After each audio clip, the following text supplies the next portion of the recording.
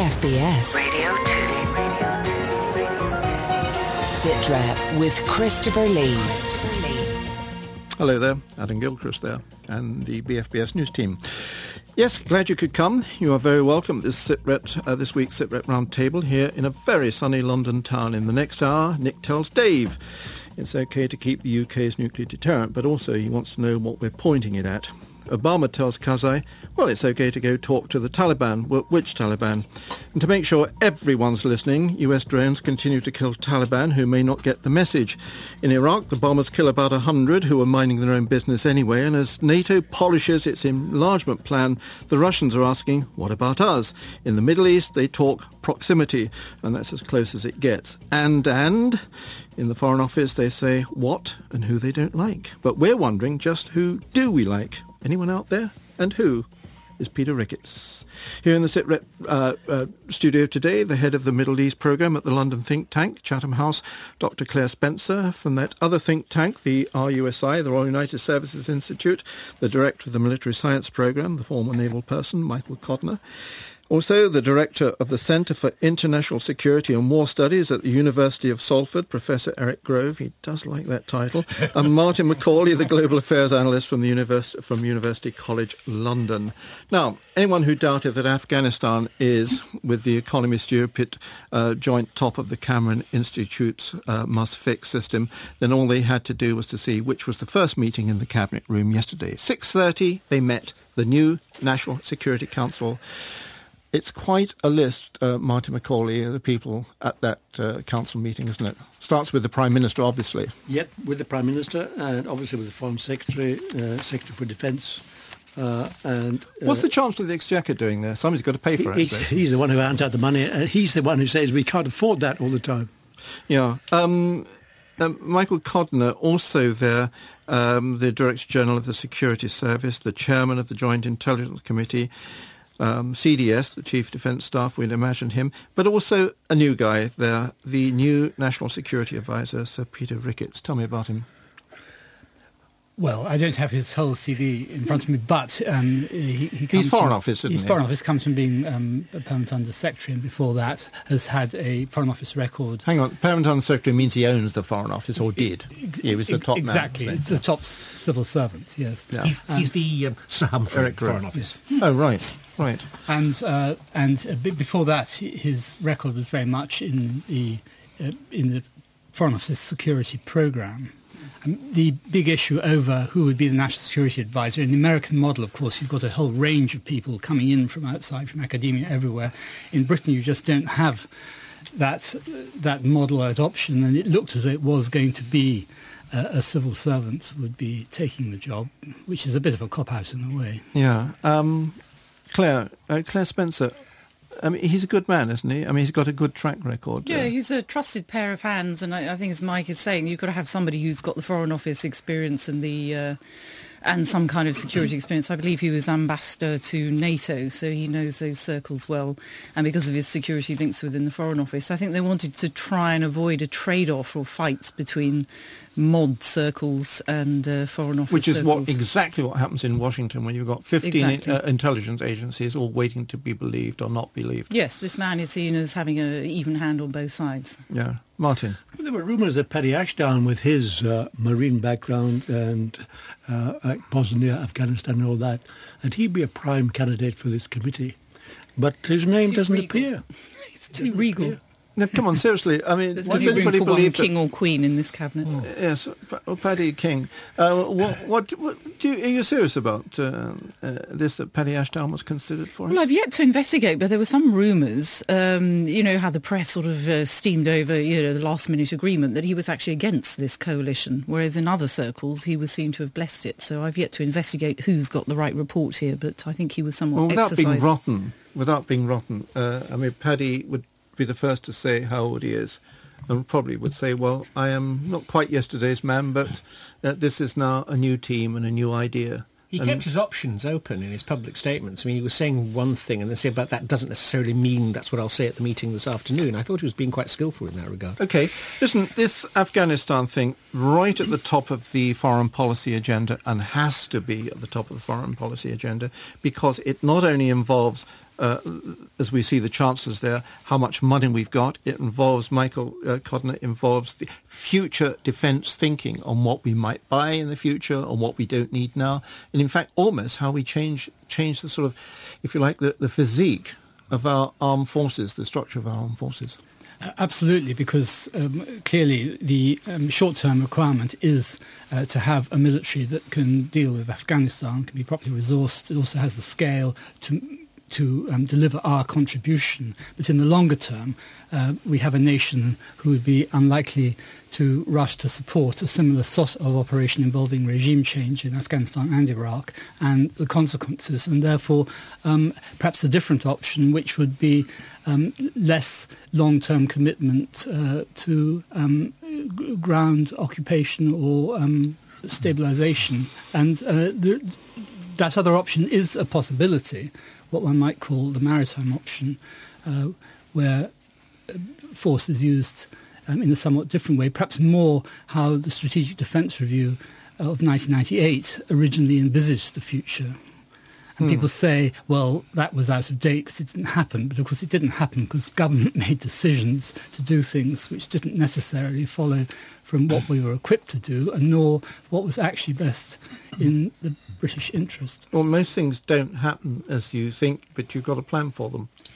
Exactly. I mean, I gather this is this new SDR is going to be an SSDR. It's going to be a Strategic Security and Defence Review, which perhaps might show a rather different emphasis, a rather broader emphasis. But whether it'll change things very much, I'm not sure. The basic problem is, as Mike says, do we configure our forces primarily for the kind of war we're just fighting, which in my opinion, Afghanistan is a result of a tremendous strategic error or a series of strategic errors, which I don't think is the best way forward, or do we hedge against the possibility of some rather different kind of conflict in the future? Clearly, you've got to do both and find some kind of acceptable balance between the two. Okay, everybody ought to read up on Sir Peter Ricketts. I wonder what if he would have advised about going to Afghanistan or not. But Afghanistan we are. And this week, Afghanistan means the meeting between Afghanistan's President Mohammad Karzai, who's been talking to America's President Barack Obama. A couple of weeks ago, it was all edgy. Karzai was corrupt. Obama didn't understand. That's what the two sides were saying about each other. But this week's meetings are looking good, or are they? Here's Jamie Gordon. There must be something in the air other than volcanic ash. On one side of the Atlantic, the new British coalition government are falling over themselves to create the image of harmony. And on the other side, a new approach to relations between Afghanistan and the US seem to be emerging. Just ahead of the talks, Secretary of State Hillary Clinton told President Karzai that the US was committed to Afghanistan long after American troops leave. This partnership is a long-term commitment by the American people to the Afghan people. Our nations will work together and with the international community to build a stable and prosperous Afghanistan. It wasn't long ago that President Barack Obama's administration was accusing Karzai of tolerating corruption and drug trafficking, but now Obama has said that perceived tensions were simply overstated. I am very comfortable with the strong efforts that President Karzai has made thus far. And I think that we both agree that we're going to have to make more efforts in the future. And there are going to be setbacks. There are going to be times where our governments disagree on a particular tactic. But what I'm very confident about is that we share a broad strategy, one that I hope we can memorialize in a declaration by the end of this year. President Karzai in the past has accused the US of undermining him and at one point joked about joining the Taliban. But addressing the American people, he admitted that his country had its problems but was determined to improve the situation. We have shortcomings in Afghanistan still. Afghanistan is still a very, very poor country.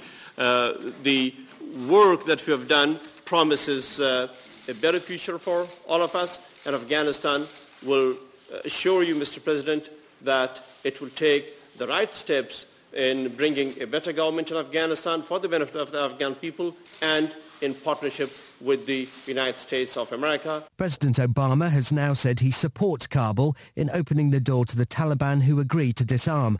The US has clearly decided that treating President Karzai in a more respectful manner may produce dividends where public lecturing did not. Jamie Gordon reporting for SITREP. Jamie, thank you very much indeed. Mike Codner, the interesting part about this is that, of course, the Americans are the senior partner.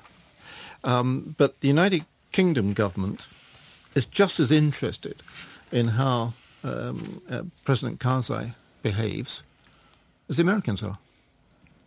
Oh, absolutely. But we see Obama and Karzai's debate very much. From time to time, Obama has to, as it were, put Karzai in his place over what needs to be done. But at the end of the day, unless there's something very substantial going to be done about the Afghan government, he's got to work with him. So we're going to have this oscillation. It won't be the last time. Eric? Karzai's the only game in town, really, as far as the Western forces are concerned, for better or worse.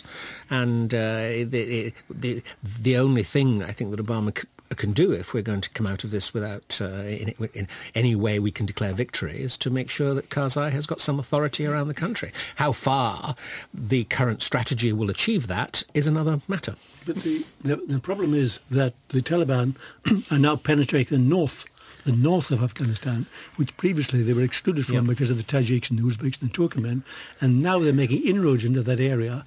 And there's also the Uzbeks who come from Central Asia, who've been pushed out of southern Pakistan and now going into northern Pakistan and moving into that region.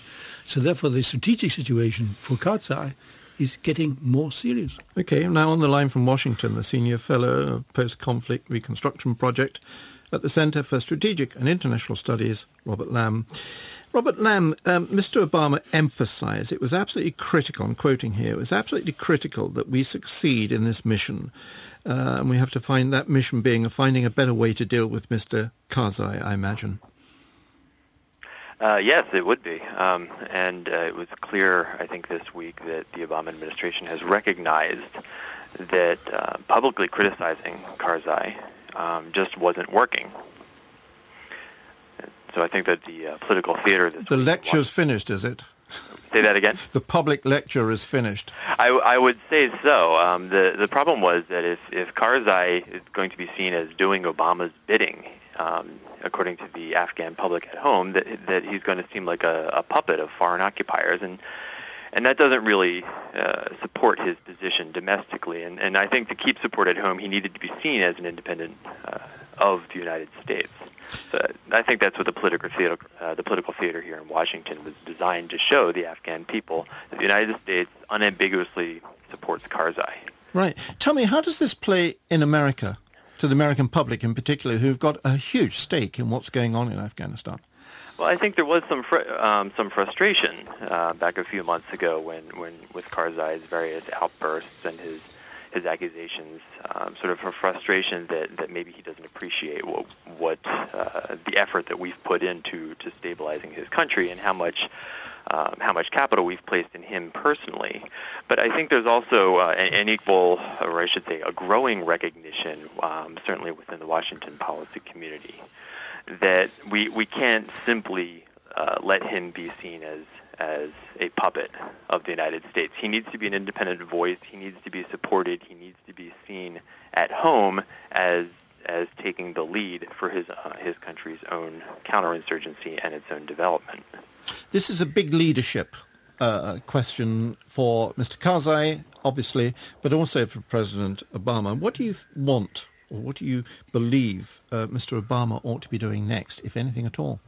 Well, our strategy in Afghanistan for stabilizing the country depends very much on fostering stable governance structures at all levels of Afghan society. And President Karzai wants the United States to recognize Afghanistan as a major non-NATO ally, which is a designation that Australia and Pakistan and South Korea enjoy. And I think that if Obama were to make the major ally designation contingent on Karzai's making some degree of progress, real progress, against the rampant corruption in his country, that might be a promising way forward. But he would have to do that behind closed doors. He shouldn't be out in the public telling Karzai what he needs to do. He should be publicly praising Karzai and quietly setting up these milestones for progress. You're in the business of thinking about reconstruction, post-conflict reconstruction. How do you reconstruct something which, when the war is quite clearly not only not ended, but if you take Iraq as an example, even when officially it's ended, it still doesn't work as a state that is into the business of being reconstructed?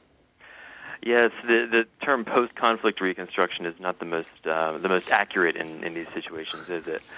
I think what we're trying to do is get at least to a position of post-violence. These are very divided societies, very underdeveloped societies, and there's always going to be conflict. But if we can reduce the violence and create stability to the degree possible, that's a more promising approach. But I think the key is fostering stable local governance structures, focusing on the local level where you really can make progress in critical areas, starting at the top and trying to build essentially Belgium, where Afghanistan isn't going to work. You have to start with what's working at the local level and build up from there. Robert Lamb, thank you very much indeed. Eric Grove. Just continuing from there, I mean, it's very true you have to start locally, and the people have to feel that the American forces or the other NATO forces are there to protect them. That was the key to the success of the surge in Iraq, that instead of rampaging around, killing everybody, the US Army actually went out and made the people think that they were their protectors. And that worked, and violence declined massively after an initial surge of casualties. And I wonder how far, in fact, the surge in Afghanistan has done that, because that's a key factor, that you've got to make the locals think that the occupying forces, who they're prejudiced against anyway, are actually there to protect them. And also the other factor, that are the occupying forces going to stay long enough so that if they withdraw, they're not going to get shot by the returning Taliban. Claire Spencer, can we make comparisons with Iraq? No, Afghanistan is much bigger, and where this parallel shadow surge is going on is only in a small part of Afghanistan. It's not really, it was in the heartland, it was centred on Baghdad, and then reached out to the Anbar provinces where the Sunni tribal leaders actually pulled it very much into shape. Their contribution actually made the critical difference. They came over, if you like, to the idea that they were on side. But so you haven't got this tribal consensus in Afghanistan. Well, there are two things which have struck me this week. One is the report from the renowned international crisis group suggesting that the Afghan army is nowhere near in the kind of shape it's riven with corruption and factionalism, and that Karzai's approach of talking to tribal leaders, talking to, as people say, the Taliban, which Taliban, but it's basically local warlords of the Taliban ilk, has very little credibility given the corruption with which his administration is tainted. So that's the crisis group's approach. And the other thing which struck me, I saw this in The Economist and went and checked on the UN website. They are advertising for 1,002 jobs. And I've got a little list here I printed out. What sort of jobs? Well, here we go. I'll just read. This is a random page. Contract Assistant Engineer, Afghanistan, Kabul. Executive Assistant, Afghanistan, Kabul. Senior Rural Finance Specialist, Procurement Advisor, Information Counsellor, Franchise Manager, Senior Legal Advisor, Office Assistant, Administrative Clerk, Civil Engineer, Translator, Driver, etc. And these from indigenous Afghan... Well, I don't know. One assumes some of them are going to be local recruits. I haven't actually applied for any, you'll understand, so I've not actually looked at the details. But it is slightly worrying. It is slightly worrying that, since so much of this policy hinges on the civilian effort and humanitarian and reconstruction and development, that the UN itself is advertising for 1,002 posts, of all categories, and that clearly there aren't enough people volunteering locally or otherwise to do this. I suppose in brackets you put danger money, security money, because any European or any American who applied for a job, especially rural, going to the rural finance officer. That's right. That would be... That appeals to you, does it? No, that's exactly the problem, isn't it? That's exactly the problem, because attempts on reconstruction always fail because there isn't enough security. Therefore, the whole thing becomes kinetic and military, and the whole thing becomes a war. OK, let's talk about a war, kinetic or otherwise, because down at the MOD this lunchtime, the Chief Defence Staff spokesman, Major General Gordon Messenger, and Major General Nick Carter, who is the Commander Regional Centre South. They've been briefing operations in Afghanistan, in particular Central Helmand. BFBS news reporter Will Inglis was there. Will, saying what? Well, they were talking initially about Marja. Obviously, this was one of the towns that was a focus for Op Moshtarak. They're admitting that governance problems and the ongoing intimidation of the locals are getting in the way of reconstruction in Marja. For instance, General Carter said that 1,000 water pumps have been made available, obviously as part of the reconstruction, part of the Hearts and Minds drive. But so far, only 86 have actually been taken up by the locals. Now, he says that that is a sign of the kind of intimidation that people there are facing. He's saying it's still a pretty dangerous place, 30 or so direct fire attacks a week. And he drew the comparison with Nad Ali, where obviously the British forces have been involved for some 18 months now, saying that that is a lot safer than Marja is. Right, but there was no suggestion that this combination of reconstruction, the water pumps being taken as an example, and the military are running parallel, because the military all seems to be one that can more easily say, look, we're ahead of this, because once they are ahead, to bring in a reconstruction system behind them takes months, maybe even years. Well, that's right. And obviously the way that they're trying to do things in Helmand is that the military at the sharp end, if you like, also do parts of this reconstruction, dig wells and all that sort of stuff, rather soon after taking, if you like, in the old parlance perhaps, taking control of a piece of territory. So, as I say, digging wells, providing water pumps, that sort of business, even in extreme cases, actually building infrastructure. Reservoir. Do you remember? Right, I mean, what was it early last year? The wonderful sort of film pictures of the military moving part of a reservoir into position. The most amazing logistical problem, but it really was simply that's all they managed to do. Well, that's right. Yes, absolutely. I guess you're talking about the turbine at the Kajaki Dam, designed to sort out southern Afghanistan's electricity problems, in that there just isn't enough. And so they've managed to, at vast risk, transport this turbine weighing many hundreds of tons into position. But the trouble is they can't get the concrete up the road to actually install it. The road just isn't anywhere near safe enough to get the thousands of tons of concrete that will be needed to install it. So it's basically sitting there still boxed up, having been transported through hostile territory without actually being used. Well, final quick point. I'm not being at all cynical, but why the briefing today? Largely, Christopher, this was about Kandahar province and about the big issues facing ISAF in Kandahar province. Now, we've got the first real sign today that the British forces aren't going to be involved in the kinetic battle, if you like, for control of certain districts of Kandahar province, which we all expect really to be happening in the next few months. We were told that the territory would be stolen during this encounter, as they suggest it was successfully during Op Moshtarak, rather than being taken in purely kinetic-type fashion. But they said that this would be an Afghan-led operation if Kandahar's sizable governance problems, largely involving the half-brother of Afghanistan's president, can be overcome.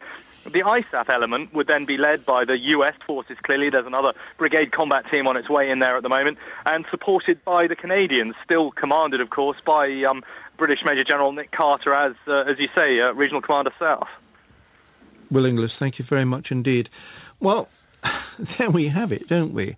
What we're all thinking about, should be thinking about now, is the next stage, and let's go for Kandahar. But the question becomes, doesn't it, Claire, who goes for Kandahar? When you've got it, assuming you do get it, then what happens? Because if you leave it alone, the other fellow just comes home again. Well, it's this eternal problem of vacuums and voids. I remember one of the first documentaries I saw of, they did these late night programs about 2-3 years ago when the British forces soon after had gone in, where they showed this absolute, arm-to-arm combat to take over a school.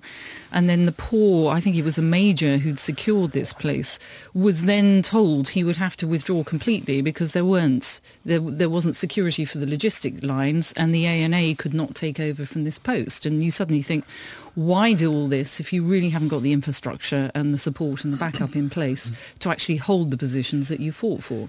Now, I think in some areas that's happening because of this surge.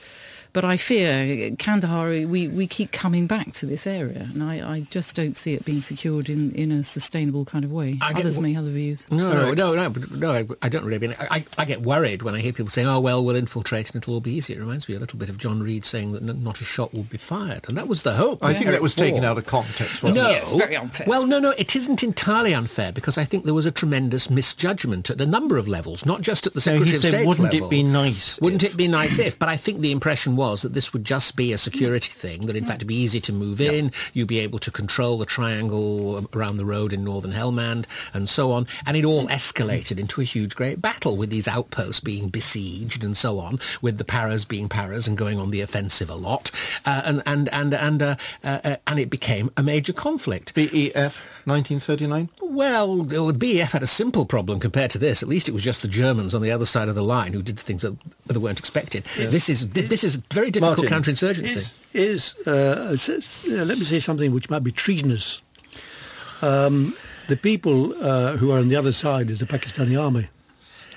And sooner or later, the Taliban appears to be creeping up, which is the Afghan Taliban, which is not opposed to the Pakistani army, and the Pakistani Taliban is opposed to it, and it doesn't like this frontier region.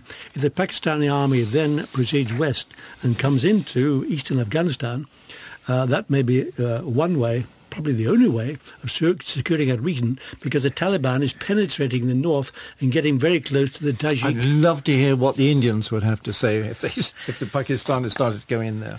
Yeah, because it's a regional. I mean, this is the whole point. We can't ignore this. We can't simply say, it was the Americans, us, and a few other guys like the Canadians, the Dutch, or Danes, or whatever. This is a regional problem, Martin. They'll have to rethink. And it will remain a regional problem. I know that the Indians are obsessed that they're going to be encircled. The Pakistanis are being incensed. Absolutely, because they think they're being encircled. The Indians are getting too much influence in Kabul. They think that Karzai is pro-Indian and so on. And the way to do that is to think about what are the consequences of the Taliban penetrating Tajikistan and penetrating Central Asia. Okay, we're going to talk about something much simpler in a minute, Trident. But we're just coming up to 1:30. You're listening to SITREP on BFBS Radio 2 with me, Christopher Lee. Still with me in the SITREP Roundtable from University College London, Martin Macaulay, Professor Eric Grove at the University of Salford, from Chatham House, Dr. Claire Spencer, and from that other think tank, the RUSI, Michael Cotner. And if you've just joined us, you can catch the whole programme, simply by going into bfbs.com/sitrep and clicking on Listen Again. Now, one thing that the MOD doesn't have to brief about, at the moment anyway, is the fusion of Trident, the SSBN system that carries the UK's nuclear weapons deterrent system. The Liberal Democrats, who campaigned against Trident renewal, or in the form imagined, now say they'll not oppose a nuclear deterrent, up to a point, Lord Copper.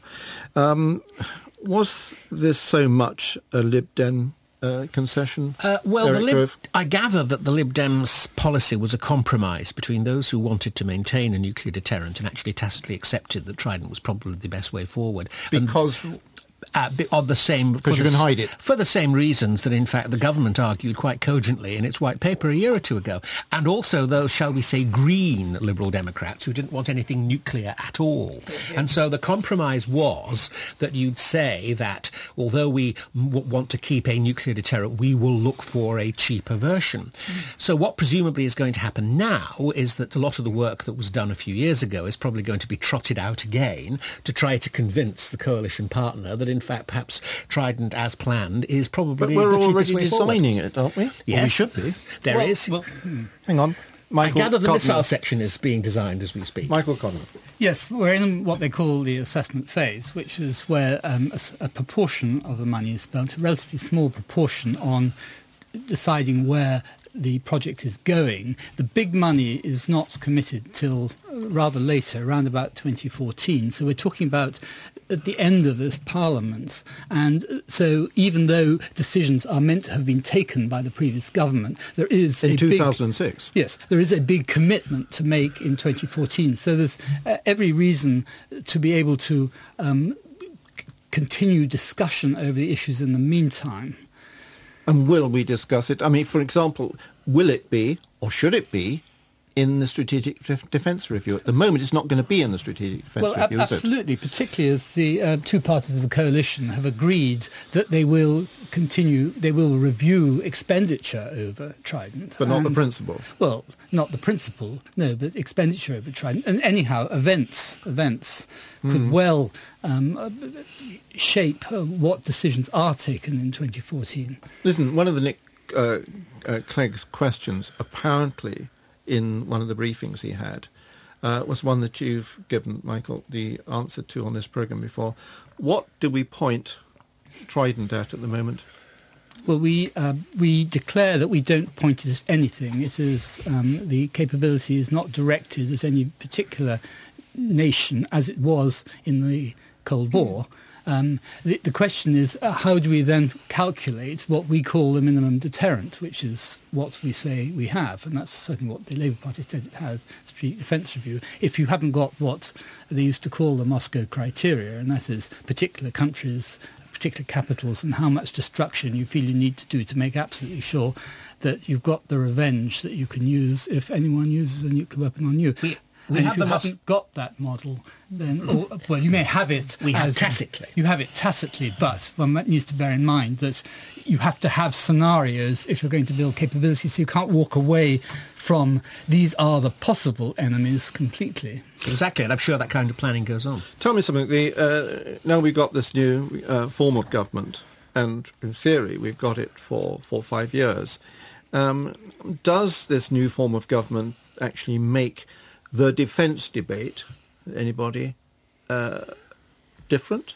It does, because the Brown government, because it was left-wing, didn't like... Was it? What?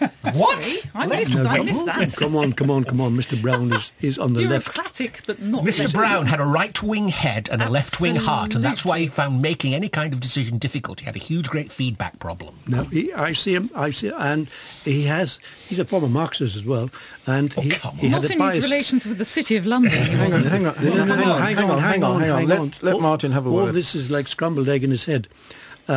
He had a natural bias, as all socialists do, against military force. The instruments of coercion, they're called. The military and the police. It's instinctive in the left. And he was forced then to spend more on defence, against really his will. But this government is the other way around, because Conservatives and those centre to the right regard the military as the protectors and so on, and protect democracy and the liberal market economy and so on and so forth. So therefore, philosophically, their attitude is different. So that they're more likely to spend more money on defence. And it's very significant that the first cabinet meeting, or the first meeting, was about defence. They've taken it very, very seriously, and the military will, in fact, have a very high profile.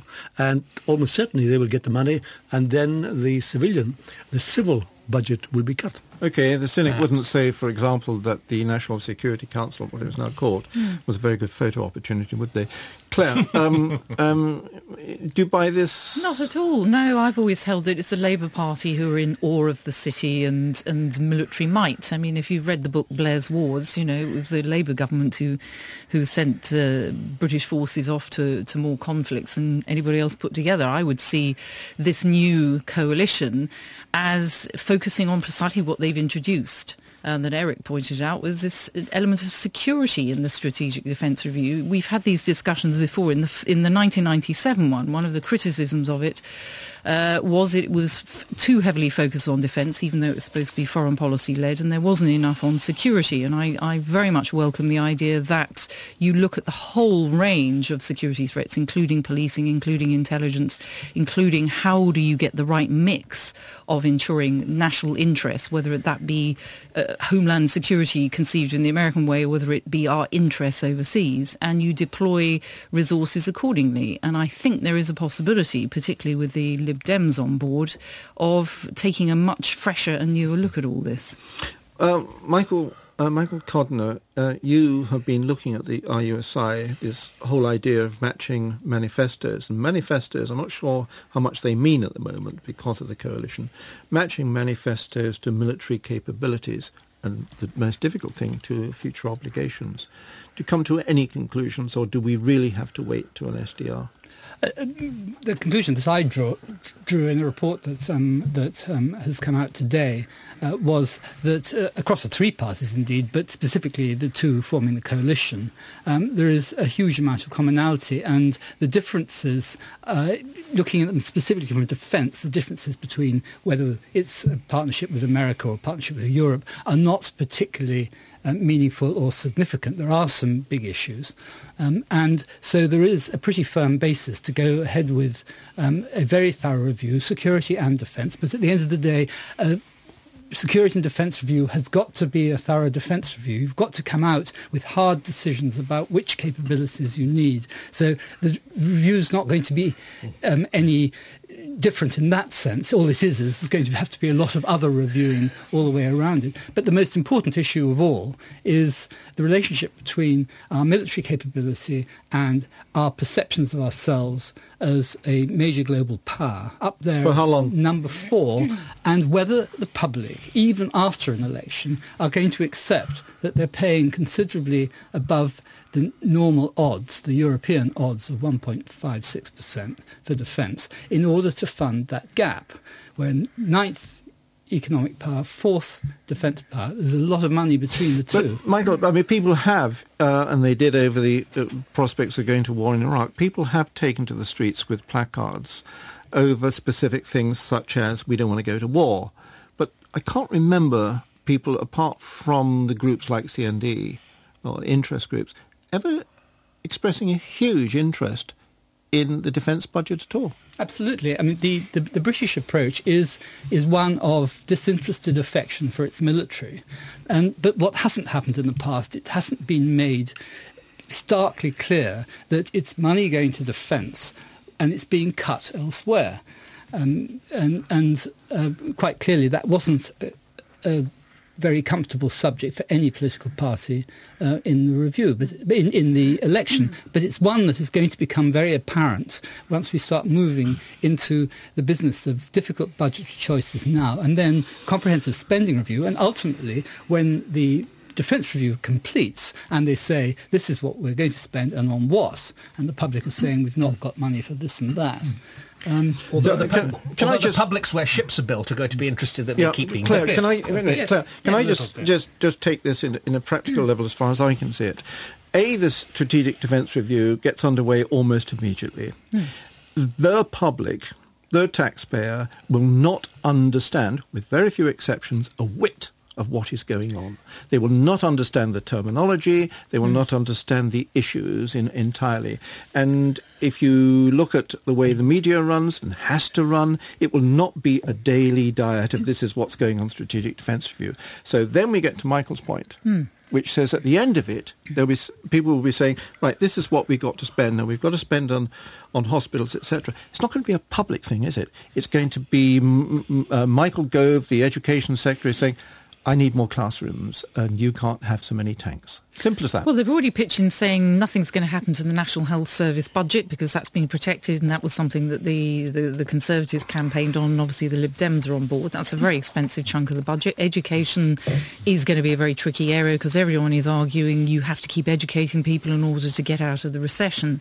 Now, the news this morning is that Spain, who's next in line after Greece, is cutting, because of deficit pressures, 5% of the civil service. Public jobs will go, salaries. But, I don't know what that represents in the British context, but I think you're absolutely right. People are going to be more focused on where the cuts are going in public services, in their localities, etc.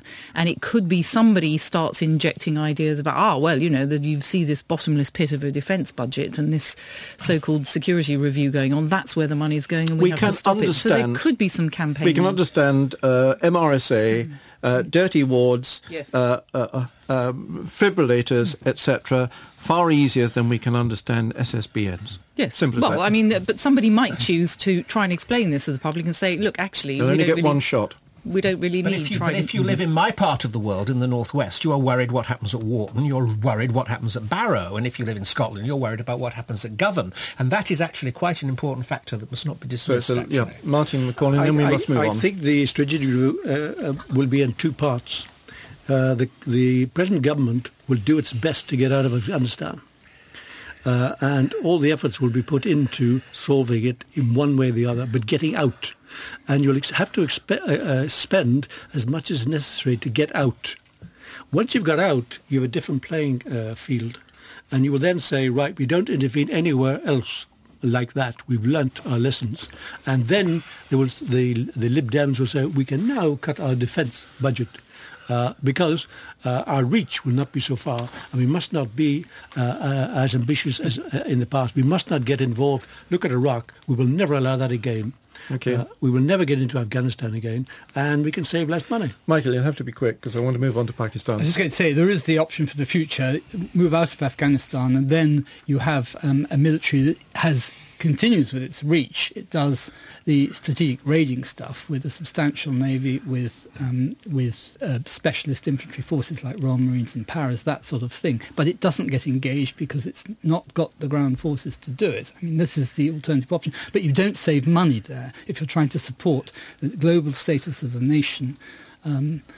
You have to go for a different option if you're going to save money, and there is a very good one, the Northern Lights option. The Foreign Service are going to have a hard time convincing the people that we're going to have Nick Clegg says he likes aircraft carriers. He's on record as having said so in the campaign. Yes. Well, hang on. 8 years old. Yeah, no, come on, Eric. You know, they're all like timeshare reps. They say an enormous amount of things during the... As I said, he said it, though, close to where they're being built. That's the important... He wanted to get right, listen, let's move on to something even more disheartening in some ways. People who are worried how we fix what's going on. There have been about 70 drone attacks in Waziristan, that's Pakistan-Afghanistan border, this year alone, 70.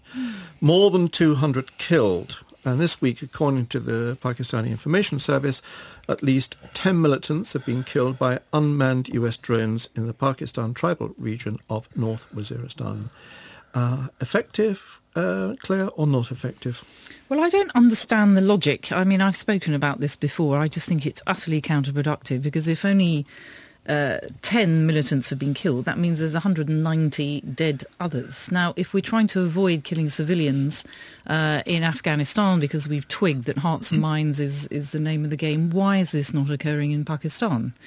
Why is it not being effective? Why have we had to increase the number of drone attacks? I mean, I'm shocked that these are being authorised by the very Obama who was supposed to be an improvement on Bush.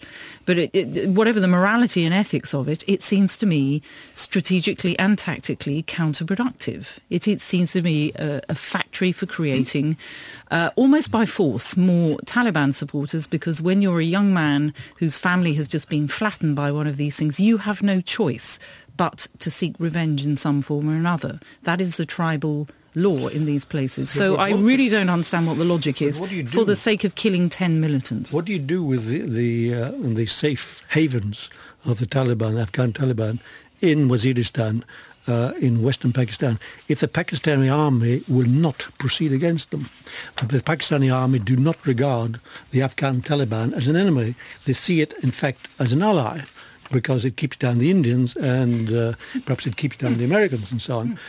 So you have this predicament. Do you just allow them a safe haven where they can do anything they like? I'm not positing an either or. I'm saying killing civilians has been taken off the agenda in Afghanistan because it is seen as strategically counterproductive. Why is it productive in Pakistan? There must be alternatives. What makes it even more interesting, of course, is that these drones, a lot of them anyway, fly from a base within Pakistan. I mean, we know there's a base there from which these... They condone it. They condemn it. It's part of it, I know. And they condone but that demonstrates the whole problem, because they have to condemn it politically because they know that Pakistani opinion is against this. But on the other hand, because of their relationship with the United States, and also because they would like to see some of these people done down too, they condone these strikes. It's the most extraordinary situation. Plus, it's created more than 2 million refugees, which is another problem. Tommy, Claire, I was we were talking to Robert Lamb earlier in the programme and saying, well, look, can you make a comparison with what's with post-conflict reconstruction in Afghanistan with what went on in Iraq? And when I hear, for example, this week, 100 people killed in bombings, I begin to think, then how do you define that you're in post-conflict Iraq? Well, secretly, I've always had problems with these categories mostly because I spent, when I was at King's College Centre for Defence Studies in the 1990s, the whole of that decade was dominated by the conflict in Algeria, and there was no post-conflict. You know, when things settled down from a high of 1,000 dead each month, suddenly we're saying, oh, well, things are calming down, so maybe we can go in for reconstruction. Actually, there it was such an invisible war that nobody knew what they were reconstructing. I mean, it was just random bomb attacks. So I think these are very dangerous categories, and they take a much longer time. You can say you've gone past, as we did after the surge in Iraq, the peak of violence. But this has continued, these very large-scale bombings. As you know, all the way through the autumn, there have been bombings in the centre of Baghdad, the centre of populated areas, have killed upwards of 250 people a time. This is not a tranquil situation. For this to happen every month, every 2 months, regardless, you cannot say you're in a normalised situation where this will not happen. Right. We've been looking at this to some extent, what's going on in Afghanistan and elsewhere in, I think, sometimes in a very sort of parochial way, in other words, from the United Kingdom's point of view. Let's look at it in a NATO point of view, because a lot of things that we do, and a lot of things we're going to have to do in the future, we do as part of a NATO operation. We've also got to think about the preparations for the November NATO summit that will be looking to confirm a new NATO strategic concept, a sort of what's NATO for statement. Now, one of the biggest tasks, they say, is what to do about Russia. Now, coincidentally, Charles Kupchan, Professor of International Affairs at Georgetown University in Washington, has started a debate this month that has a simple answer to the problem about Russia. Simple. Make Russia a member of NATO. He's on the line now.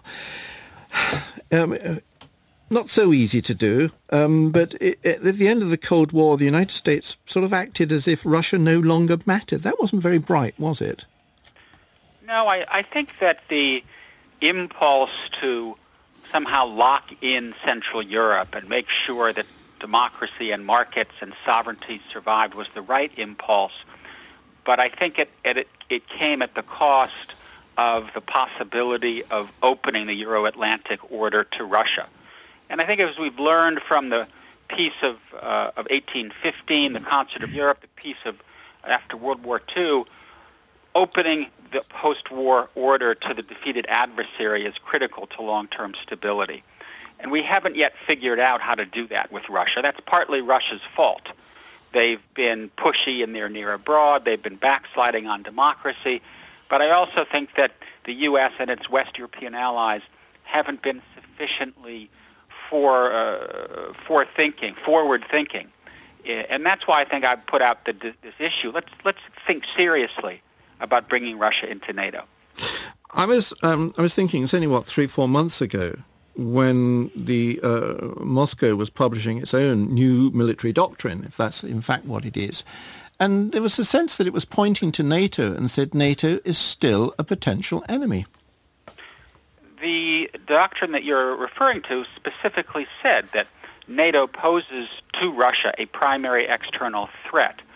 And I think that we in the West have been too dismissive of Russian concerns, that NATO, perhaps the world's greatest military alliance, has been moving closer and closer to Russia.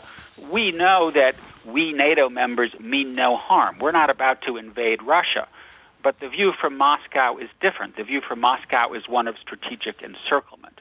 And I think it's time to begin to think how to get out of this box. And that's why the idea of opening NATO's doors to Russia, not today, not tomorrow, but as a strategic vision, makes sense as part of a broadening agenda. I was looking at your new book, How Enemies Become Friends. And there was a sense of the inevitability, really, that enemies do become not necessarily friends, but you do make a truce with them, because after all, you can't make a truce with anybody else but your enemies. I would probably be cautious about the word inevitability, because there are many cases in history where states have tried to move down the path of rapprochement and failed. But I do think there are many cases where it works. And it only works if you try. If you reach out your hand, if you say to the adversary, we are willing to put our disputes with you aside if you do the same with us, if you reciprocate.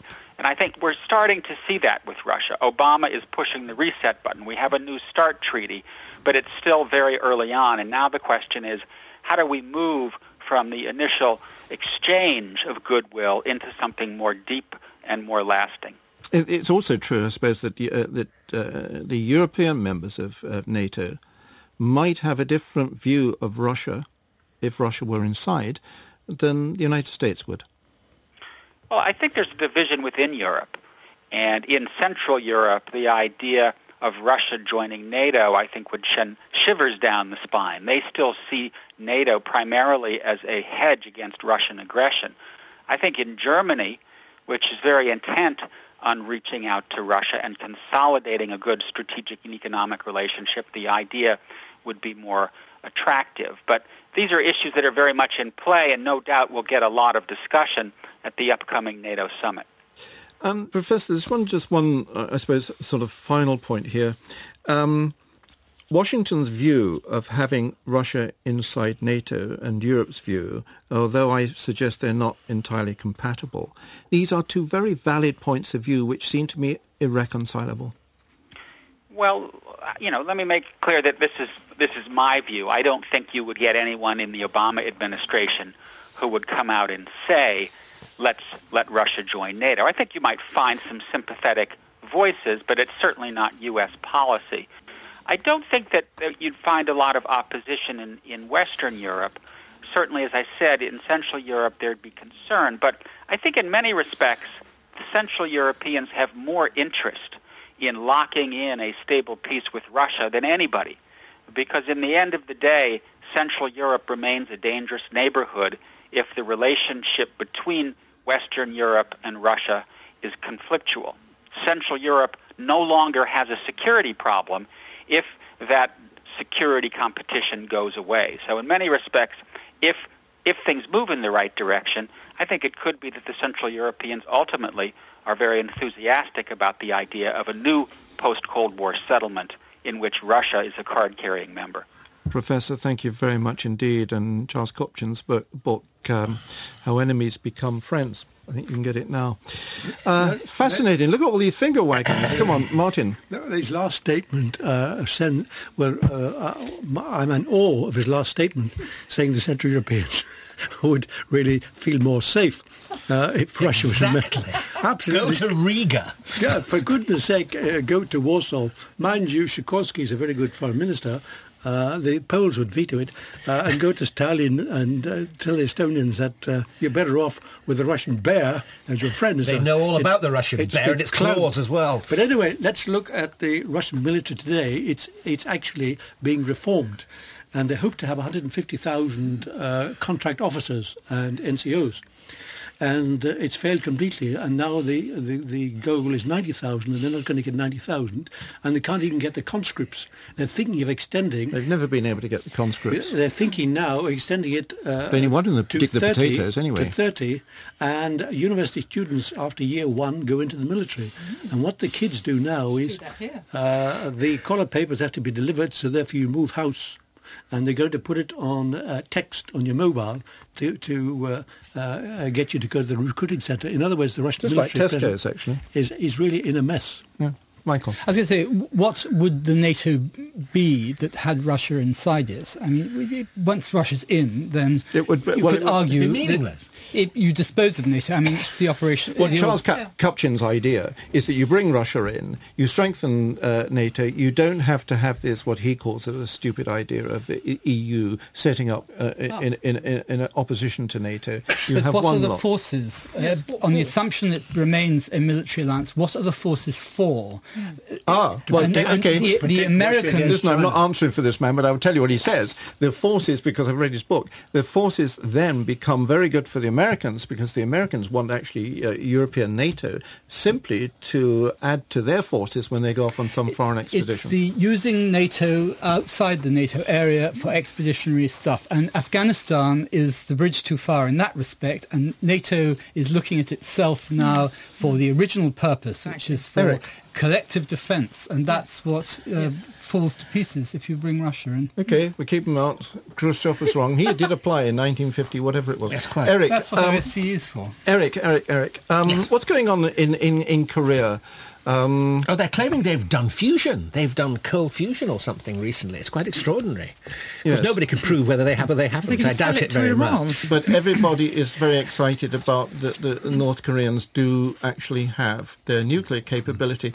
And there are very funny stories sculling around the intelligence. Well, there are some very funny stories sculling around, actually, which I've been finding out about in the last few weeks. But they may have got some of this from the Western government. There were some loose nukes, as they say, and they imported a couple of bombs, one part a former American one which didn't go off and a former South African one which did. Okay, let's listen. I want to just something else, Martin. You have to wait now because we're running out of time. I was thinking all this security thing with the council last night, and the Foreign Office seems to be putting around who we like, who are our friends. I want to know who we don't like. Martin, any ideas who we don't like? Whom we don't like? Well, the only country we potentially fear now is Iran. If they get a weapon, if they get a nuclear device, will Ahmadinejad and the Ayatollahs be rational in their decision-making? There's no enemy in Europe. Claire? The enemy's outside.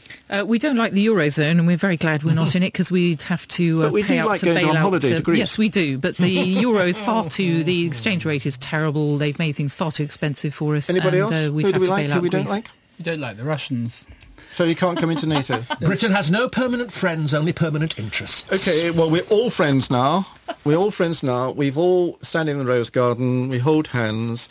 And I was thinking, looking at Mr. Clegg and looking at Mr. Cameron, I'm never sure which way round you're supposed to say this now. The ties telling all the show business things. I was thinking of a bicycle made for two, Rowan and Martin laughing. Anything else? Well, what has a left wing and a right wing? A chicken. Oh dear! Come on, or an eagle. You say tomato, I say tomato. That's what right, Martin. Any thoughts on that? There'll have to be some new song by what was it, Mr. Swan, the GNU. Oh yes. You have to invent. No, I'm sorry. I find it amazing that British politicians are being so adult. I didn't think they had it in them. Don't worry about adulthood. It never lasts. I tell you. I promise you. Two flew over the cuckoo nest. We'll leave it at that. Okay, that's it for this week. My thanks to Claire Spencer, Eric Grove, Martin Macaulay, and Michael Cotner. Next week, guess what? Next week, we're going into space. So until then, I'm Christopher Lee. Mary's in the Space Hut.